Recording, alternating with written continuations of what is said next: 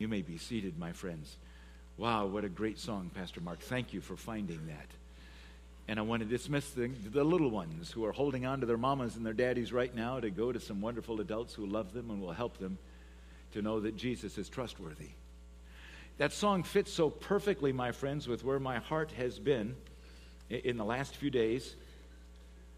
I've been asking myself the question, what difference should Easter make 4 weeks later?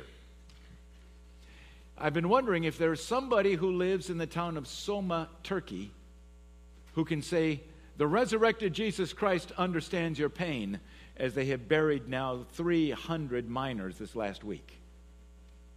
Does the resurrected Jesus understand that kind of pain? Or I'm wondering if there's someone who is close to the man who's just been elected in the largest election ever in the history of humanity in India. More than 500 million people who cast their vote.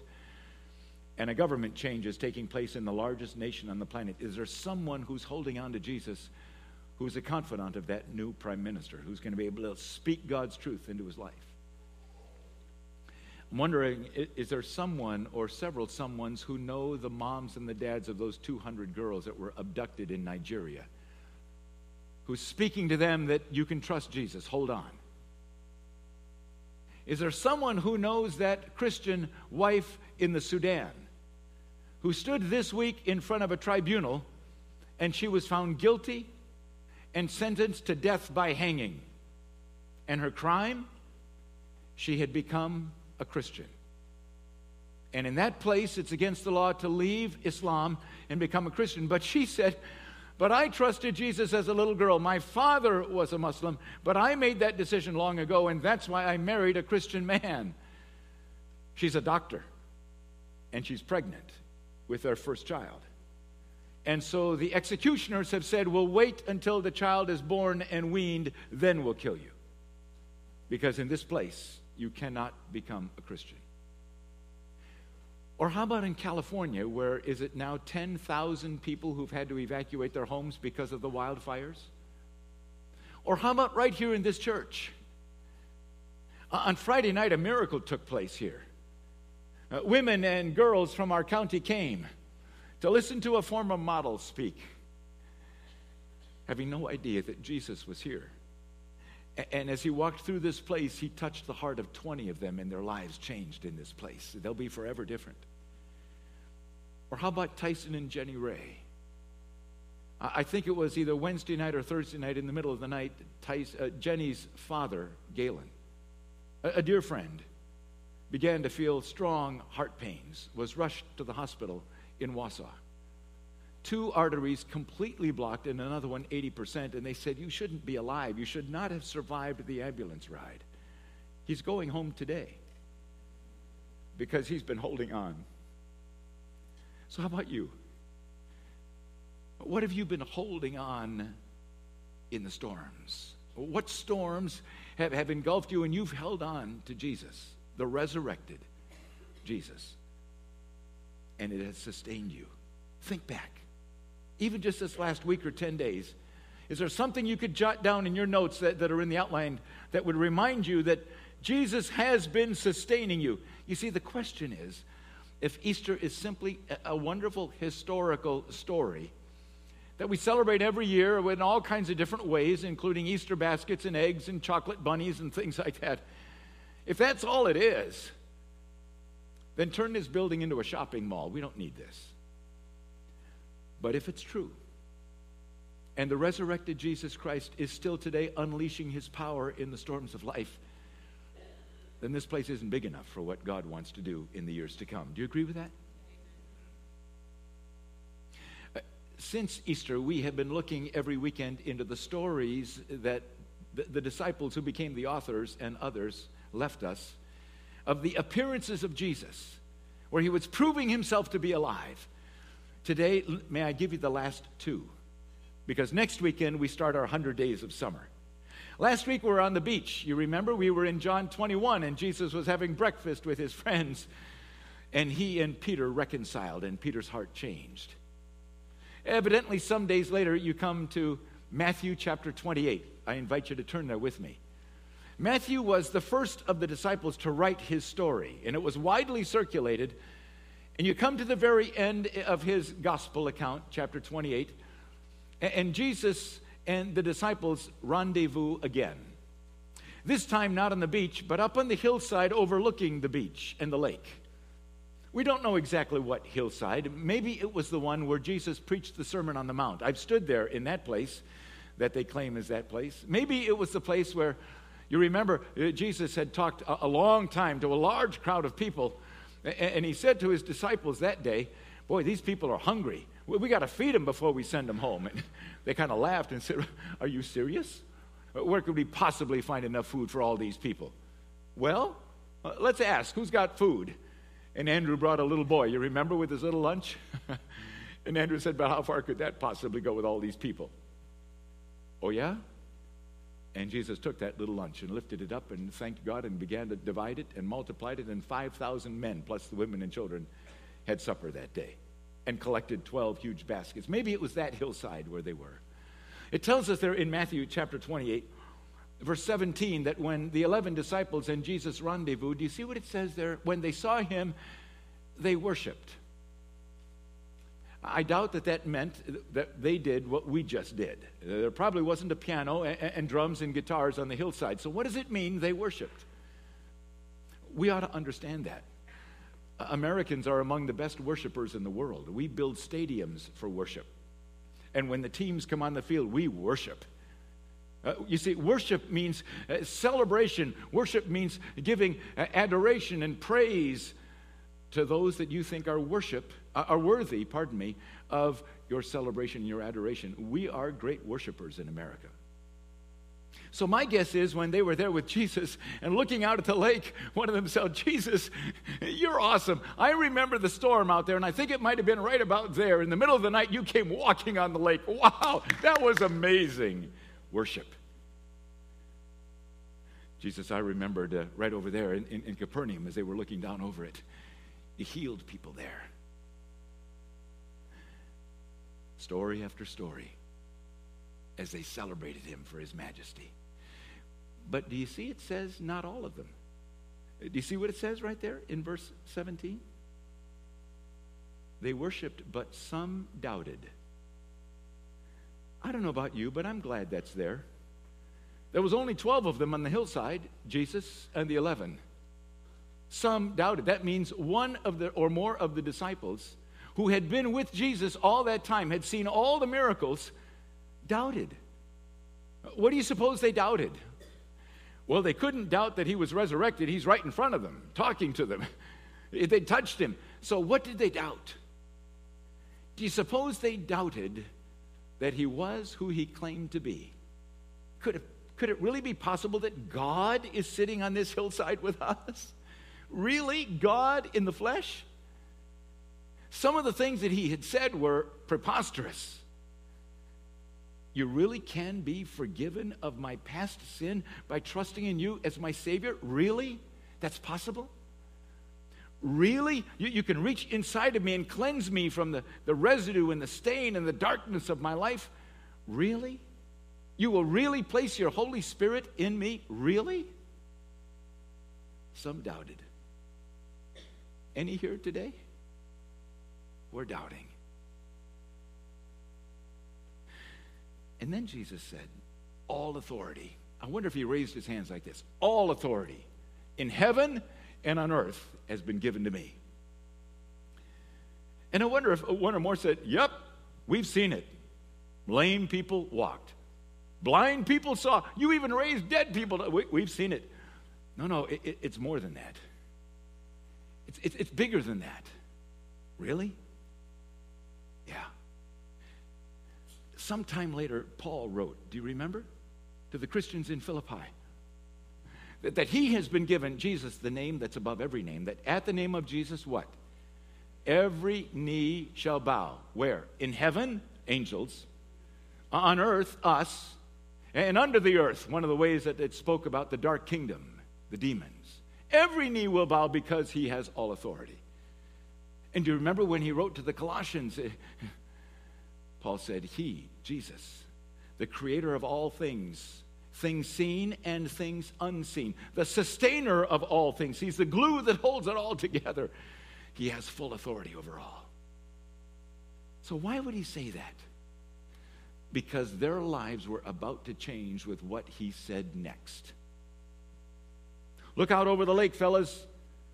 You're not fishermen anymore. You're not doing that tax collector thing anymore. The rest of your life is defined now differently. Therefore, all authority has been given to me. Therefore, go and make disciples of all nations. That's probably what your translation says. May I give you perhaps a more accurate translation? Therefore, I'm empowering you. As you go from this hillside and for the rest of your lives, wherever you go, as you are going, make disciples. Reproduce yourself. Help others to become what you are becoming among all ethne. Ethne? All peoples. If you'll take the Digging Deeper that I write for you every week, it's out there at the doors, as you know. I unpack that for you, and I introduce you to a website that you may never have noticed is there. It's called the Joshua Project. These are a group of people who have been trying to understand what is ethne.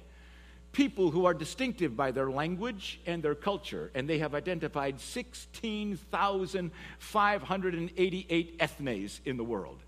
16,500. Of which 6,000 are still unreached with the gospel of Jesus Christ. As you're going through life, recognize that not everybody is exactly like you. But I love them all, and I died for all of them so they could experience what you are experiencing, fellas. So as you're going through the normal routine of your life, tell the story. Your story.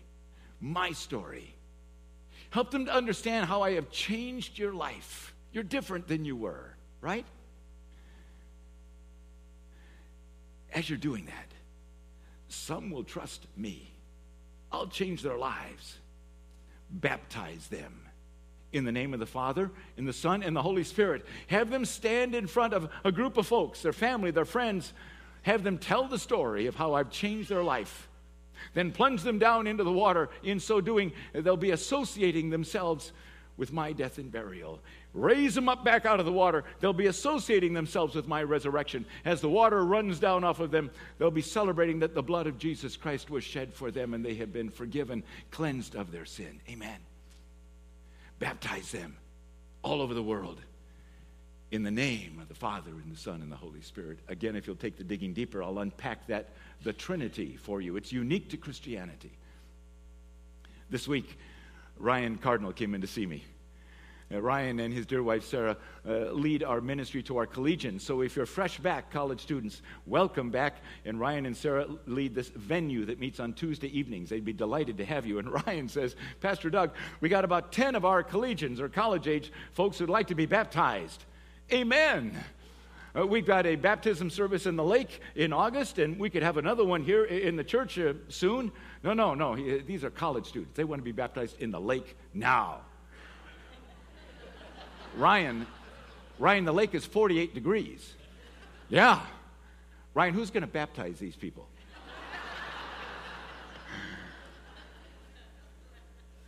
Yeah.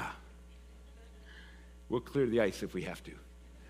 Because these college students want to stand and say, my allegiance is to the Lord Jesus Christ, the resurrected Lord Jesus Christ. He has redefined my life. Amen? Yeah, let's praise God for that. That's right. That's right. Thank you, Ryan. Yeah. You see, I think what Jesus was saying to the fellas on the hillside that day, fellas, if you're going to make a difference in this world, things have to change. You have to see yourself. You have to see me. You have to see the people that you know differently. Start with, fellas, your passions. What are you passionate about? Can't you just see Peter looking out at the lake? The lake. Boats, fishing, fish. Anybody know a passionate fisherman in this church? Yeah. Do you see Jesus saying, fellas, it's when your passions get lined up with what God is passionate about, then you'll find your life redefined. So what would happen if every day for the rest of your life and mine, as you swing your legs out of bed in the morning, you ask the question, God, what are you passionate about today? And God, when you take a look at my life and the things that are on my agenda for today, the things I'm excited about today, am I excited about what you're excited about? Or are we going in two very different directions? As you're going through life, let your passions impassion others about things that really matter, about life change. Amen? Oh, and fellas, your priorities. We all have them. How closely do your priorities in life line up with the priorities of God? As you look at how you use the resources that God has given you, every day ask yourself, God, at the end of the day, did I use my time today in the way that honored you, that you wanted me to use my time? God, did I use my thinking ability, my emotions today in the way that you wanted me to use them today? God, did I use my finances, any penny that I spent today? It's yours. Did I use it in the way that you wanted me to use it? Are my priorities in line with you? Because, friends, do you see that as we are going through life, if our passions and God's passions are very different, if our priorities and God's priorities are very different, we are not going to be making disciples. We're not going to be drawing people to Jesus, will we? It's not written there, but I think Jesus was saying, fellas, especially in this place someday called the United States of America, most people's passions and most people's priorities are going to be for the accumulation of stuff. I read an article the other day that in the 1950s in the United States, the average house was 973 square feet. And there was no such thing as a storage unit that you could rent to store your extra stuff. Not one in the whole country. Everybody was able to put their stuff in their house. The average size of a home in the United States now is pushing 2,000 square feet, and there are 50 million storage units. 50 million rentable storage units in the United States of America. Because our houses can't contain our stuff. We are passionate about accumulation, aren't we? We are also passionate about attracting the affirmation and the applause of others. Please tell me you love me. Please tell me I'm doing a good job. Please tell me that I meet your approval. We are even passionate as a nation, are we not, about collecting the things that we hang on our walls and put in our bookcases that celebrate our achievements, our trophies. So I invite you this week, along with me as I'm doing it, to look closely at the passions of my heart. How much are they affected by this national American dream? And how much are they affected by how much God loves you and me and longs for the brokenness of our world to be affected by a people who are passionate about Jesus? Huh? And then, fellas, I think Jesus might have said, sit here now and look over this area that is so familiar to you. This is your home, many of you. Why are you here? Why do you think God bothered to make you? What is the purpose of your life? And when you come to the end of the life and you look back, how do you want to answer the question, what was my reason for living? You see, fellas, the more that Easter, the wonder, the majesty of the death, burial, and resurrection of Jesus, the more that it consumes your heart and your mind with an understanding, it'll change you. Jesus will change you, and then he will be able to work through you as you are going through life to change the world. And by the way, fellas, I will be with you always. I wonder if right then one of them raised their hand, but sir, a couple weeks ago, we were together in the upper room the night before you died, and you said you'd be leaving us, but you wouldn't leave us as orphans. You said you'd be sending us another counselor, and now you just said you're never going to leave us. I don't understand. That counselor, the Holy Spirit of God. Yes, I'm leaving you. I need to leave, you see, because if I'm here, I can only be in one place at a time. But when I send the Holy Spirit, he will be in you. All of you, each of you who has trusted me, and wherever you are, we can affect our world. What happens when we send high school graduates from here to college campuses? And those three things happen. Well, when it comes to spring break, one of them at UW-Madison says, I'll go to the beaches, not to get a suntan, but to be salt and light on the beach. Thank you, Eric. In fact, come over here, my dear brother, just so we can see those golden locks. That's just amazing. This is what happens when you go to college and you can't find a barber. But we're glad you're here, brother. We read that email that you sent us about what God did on the beach, but that wasn't enough. What's happening this summer for you? Well, in a couple days, I'm going to be going on a summer mission project with Cru, also known as Campus Crusade for Christ. I'm going to be out in New Jersey for the summer, doing ministry out there and doing a lot of community building and evangelism on the boardwalk out there and stuff like that. That's awesome. You're going, you told me, to Seaside Heights. That's the place Seaside that was destroyed by Hurricane Sandy. Yep. It was destroyed by Hurricane Sandy over a year ago, and then it also has been more recently affected by a fire. It was a lot of the boardwalk was redamaged in that, so it's going to be interesting getting there. It's going to be great. I've been on that boardwalk. There's a lot of crazy people on that boardwalk. Yeah. Be ready. Yeah, if you've ever seen the TV show Jersey Shore, that's exactly where we're going to be. It's a pretty crazy place, but looking forward to seeing what God will do there. That's so awesome. We want to pray for you, my good friend. Thank you, Eric. Praise God. God, thank you for Eric. Thank you for what you're doing in his life and many of our collegians who are doing exactly what you said to the disciples. As you're going through life, make disciples. Protect him, please. Empower him, please. In Jesus' name, amen. That's so great, brother. Thank you. So, last Monday, I get an email from one of our teenagers. Good morning, Pastor Doug. I'm not sure you know who I am, but my name is Keeley. I'm a teen who attends Calvary. I attended the service this weekend. This was last weekend. And I walked away changed.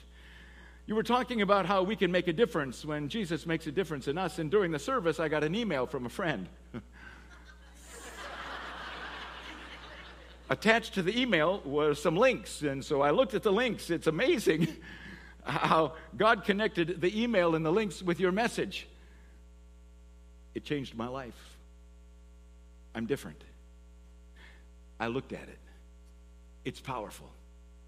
I want you to see it. And for those of you who might be watching us on the live stream, because of licensing agreements, we can't let you see it, but you can go online and look at it. Go onto the YouTube and Google Matthew West Do Something. Now watch this. Would you agree? So say it with me. Right now, it's time for us to do something. Let's say it. Right now, it's time for us to do something. That's what Jesus was saying on the hillside. I'm leaving, you're staying, and for the rest of your lives, as you are going through life, make disciples of all peoples everywhere. As they come to know me, baptize them in the name of the Father and the Son and the Holy Spirit, and teach them all that I have taught you, because my truth that I have taught you will set them free. My truth that I have taught you is different from all other truth. Teach them all that I've commanded you, and I'll be with you always to the end of the age. Can't you see them saying, but where do we start? What do we do? The answer to that question is this. Before you can do anything for God, you need to be. You need to be in relationship with Jesus. You need to be a blood-bought son or daughter of the Most High God. Amen? Before you can be, you need to know. You need to know God's truth. You need to know God. Jeremiah chapter 9, verse 23 and 24. Let not the wise man boast of his wisdom, or the strong man boast of his strength, or the rich man boast of his riches, his wealth. But let him who boasts boast in this, that he knows and understands God. Before you can do for God, you got to be for God. Before you can be for God, you got to know God. Several days later, they were together again. This time, Jerusalem. Jerusalem was more than 60 miles walk from there. That'd be like walking from here to the far side of Rockford. They did it frequently. And it tells us in Acts chapter 1, the last time that Jesus was together with his friends, if you'd like to turn there with me for just a moment. In Acts chapter 1, they were together on one occasion having a meal together, and he said to them, don't leave Jerusalem, but wait. Wait for the gift that my Father promised, that you heard me speak about. For John baptized with water, but you're going to be baptized with the Holy Spirit. They said, are you finally going to be establishing your kingdom? These were people who desperately wanted the good old days to be back. The good old days of King Solomon in particular, where times were good. The temple was freshly built. It was wonderful to live in Jerusalem. They were hoping that this Messiah would bring back the good old days. He said, it's not for you to know the dates of the times that my Father knows. It's not about that kind of a kingdom. More than 100 times the Gospels quote Jesus as talking about the kingdom of God. He had brought the kingdom of God here as he had lived out among people like you and me what it means when God lives here. He'd brought the hope and the help of God to the world, and now he was saying to his close friends, now I'm entrusting it to you. You get the privilege of doing the same. Bringing the hope and the help of Jesus to the world. You're going to receive power when the Holy Spirit of God comes upon you, and you will be, before you do, my witnesses. You'll be ones who can tell the story of life change because it's happening to you. You will be a people who see pain and brokenness like you've never seen it before. You'll be attracted to the people that other people push away, like you've watched me reach to the lepers and the tax collectors and others. You'll be willing to be in the painful places, bringing the hope there. You'll be my witnesses, first right here in Jerusalem, then Judea, the province, then Samaria, and right as he said that, I want to go, ooh, no, not there. Jews didn't like Samaritans, and Samaritans didn't like Jews. But yes, there, because Jesus loves them, and to the ends of the world. Almost a year ago, we hung a new flag. It was the flag of Mongolia as we sent off Jim Riedel's daughter and son-in-law who had been in China. Next week, we're going to hang another flag, Kosovo, or as Lydia pronounces it, Kosovo. And a few weeks after that, we'll hang another flag, Mali. But you don't have to go to Mali or Kosovo or Uganda to make a difference, right? As you're going through life right where you are, be. Be my hope in a broken world. Be my light in a dark world. Because I'm going to empower you, Easter empowerment, by the power of the Holy Spirit, and you'll be different. I'm going to empower you to live life to the fullest. It's our theme verse this year, right? The thief comes to steal and kill and destroy, but I've come that you might have life and have it to the fullest. I'm going to empower you to live life to the fullest. Do you feel like you're living life to the fullest? Immediately, maybe you thought, no, there's more I would like to accumulate. There's more applause I would like to hear. Living life to the fullest, making a difference in our world, his difference, huh? I'm going to empower you to push back the darkness. I wonder if Jesus was looking forward to our time and saying, every one of us in this room knows at least one or more people who are living in a marriage that they wish they weren't in. It's broken and it hurts. Push back the darkness. Because you know that person. You can speak the hope of Jesus into that person's heart and mind. Amen? You can step into that broken home situation. Amen? We all know families where the children don't want to go home at the end of school because home isn't a happy place. Push back the darkness. Many of you work in places where you don't look forward to Monday morning because that workplace is not a happy place. There's wrong stuff going on there. There's cheating and there's deceit and there's anger. Push back the darkness. I'm going to empower you to push back the darkness wherever you live, wherever you work, wherever you play. I'm going to empower you to actually be representatives of God, ambassadors, Paul calls us. As you become new creations in Christ, as you're going through life, you will represent God.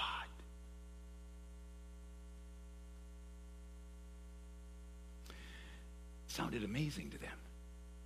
Could that really ever happen to us? Dr. Luke tells us they went to the Mount of Olives, and as he's talking to them, he started elevating right in front of their eyes. and a cloud hid him from their sight. He was gone. He's not coming back anytime soon. This is definitive. This is a total change now. Now we understand we have been commissioned out to make the difference in the world that he was making when he was here, and we'll be empowered. But when? Dr. Luke tells us angels appeared and said, "What are you standing looking up into the sky for?" Well, that's kind of a silly question.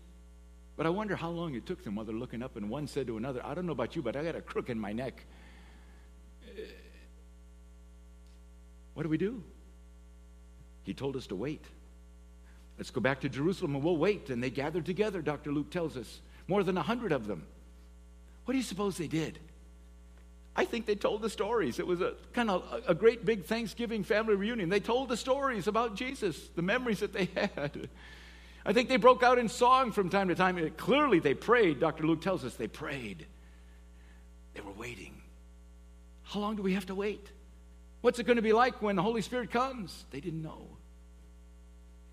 As I was studying this, a picture came into my mind from last week. When we saw the picture of sitting on the shoreline and Jesus had called out to the fishermen who had fished all night and hadn't caught anything, "Throw your net on the right side of the boat and you will." And Jesus gathered all the fish, or at least a good bunch of them, 153 to be exact, under the boat. And they dropped the net and caught a huge catch. While these folks were in the upper room, Jesus was doing exactly the same thing, but not with fish. All across the Roman Empire, he was gathering people, hundreds of thousands of them. Shavuot was coming, Pentecost. And all good Jews from all around the Roman Empire were coming. They'd been there almost 50 days before for Passover. Now they come again. A great festival that unites them. I have a feeling that those in the upper room, the disciples and the others, they were thinking, "Hurry up. Whatever this Holy Spirit thing is, let's go. We got things to do." You ever find yourself getting ahead of God? I've been there a whole bunch of times. Almost always his timetable is much slower than mine. Let's get this done. The day's wasting. And then I find that he's been doing this. He's been preparing the situation for the timing that's just right for him. And then it happened. It sounded like a freight train was coming into town. They didn't know freight trains. Tornado coming into town. A great violent wind, it says. And tongues of fire that appeared in the room where they were that settled on each of them. And the Holy Spirit of God moved into each of them and began to transform them, change them as new people. A crowd gathered outside the house. They went out and they started speaking in languages they had never studied. But the crowd had come from all over the Roman Empire. They knew those languages, and they were hearing the story of Jesus told to them in their own languages by fishermen from Galilee.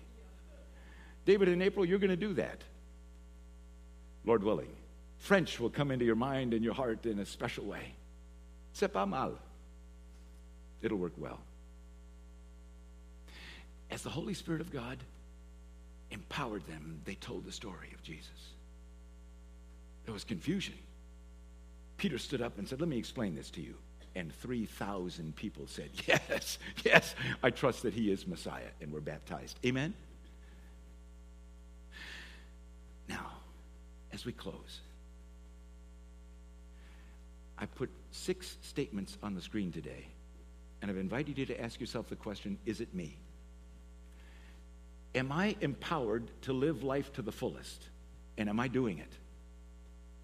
Am I empowered to push back the darkness? Am I doing it? Am I empowered to be an ambassador of Jesus Christ? And am I being one? Are my priorities in line with God's priorities for me in my life? Are my passions the same as God's passions for me in my life? Is my purpose in life as I see it the same as God's purpose for me? I invite you, my friends, to wrestle with those 6 questions this week. Because, may I suggest to you, it is no different for you or me than it was for them. Easter. God is wanting Easter to be real and powerful and vibrant in our day, where almost 1 billion of us now live around the world. People whose lives have been changed by Jesus. As they gathered together in that room, they were experiencing community, koinonia. Next weekend, we launch the 100 Days. One of the things that we're going to be doing is inviting you to read some books, at least one, and you see the list is in your worship folder. I urge you to look through it this week. We'll have stacks of all of them here next weekend for you to be able to get one or more. Another part of our summer is going to be community. We're going to invite all of us to make some new friends, to get into groups where we care for one another. We learn about each other's stories. We understand the difference that Jesus has made in our lives, and we welcome new people that God brings to us. If you'd like to join with me and others in helping to lead one of those groups, there's an envelope for you out at the Welcome Center. We're meeting this afternoon at 4 o'clock. Come and we'll help to unpack that for you. What does that mean to lead one of those groups this summer? Now, let's talk to him for a minute before we go from this place into a broken world that needs Holy Spirit-empowered people. Why don't you thank him for the wonder of Easter? Why did you thank him for the truth, the life-changing truth of the death, the burial, and the resurrection of Jesus Christ? Why don't you thank him for the truth of the Holy Spirit? And friends, if for some reason you feel that at least one or more of those 6 statements is not where you are in your life journey, then why don't you ask him right now to help you with that?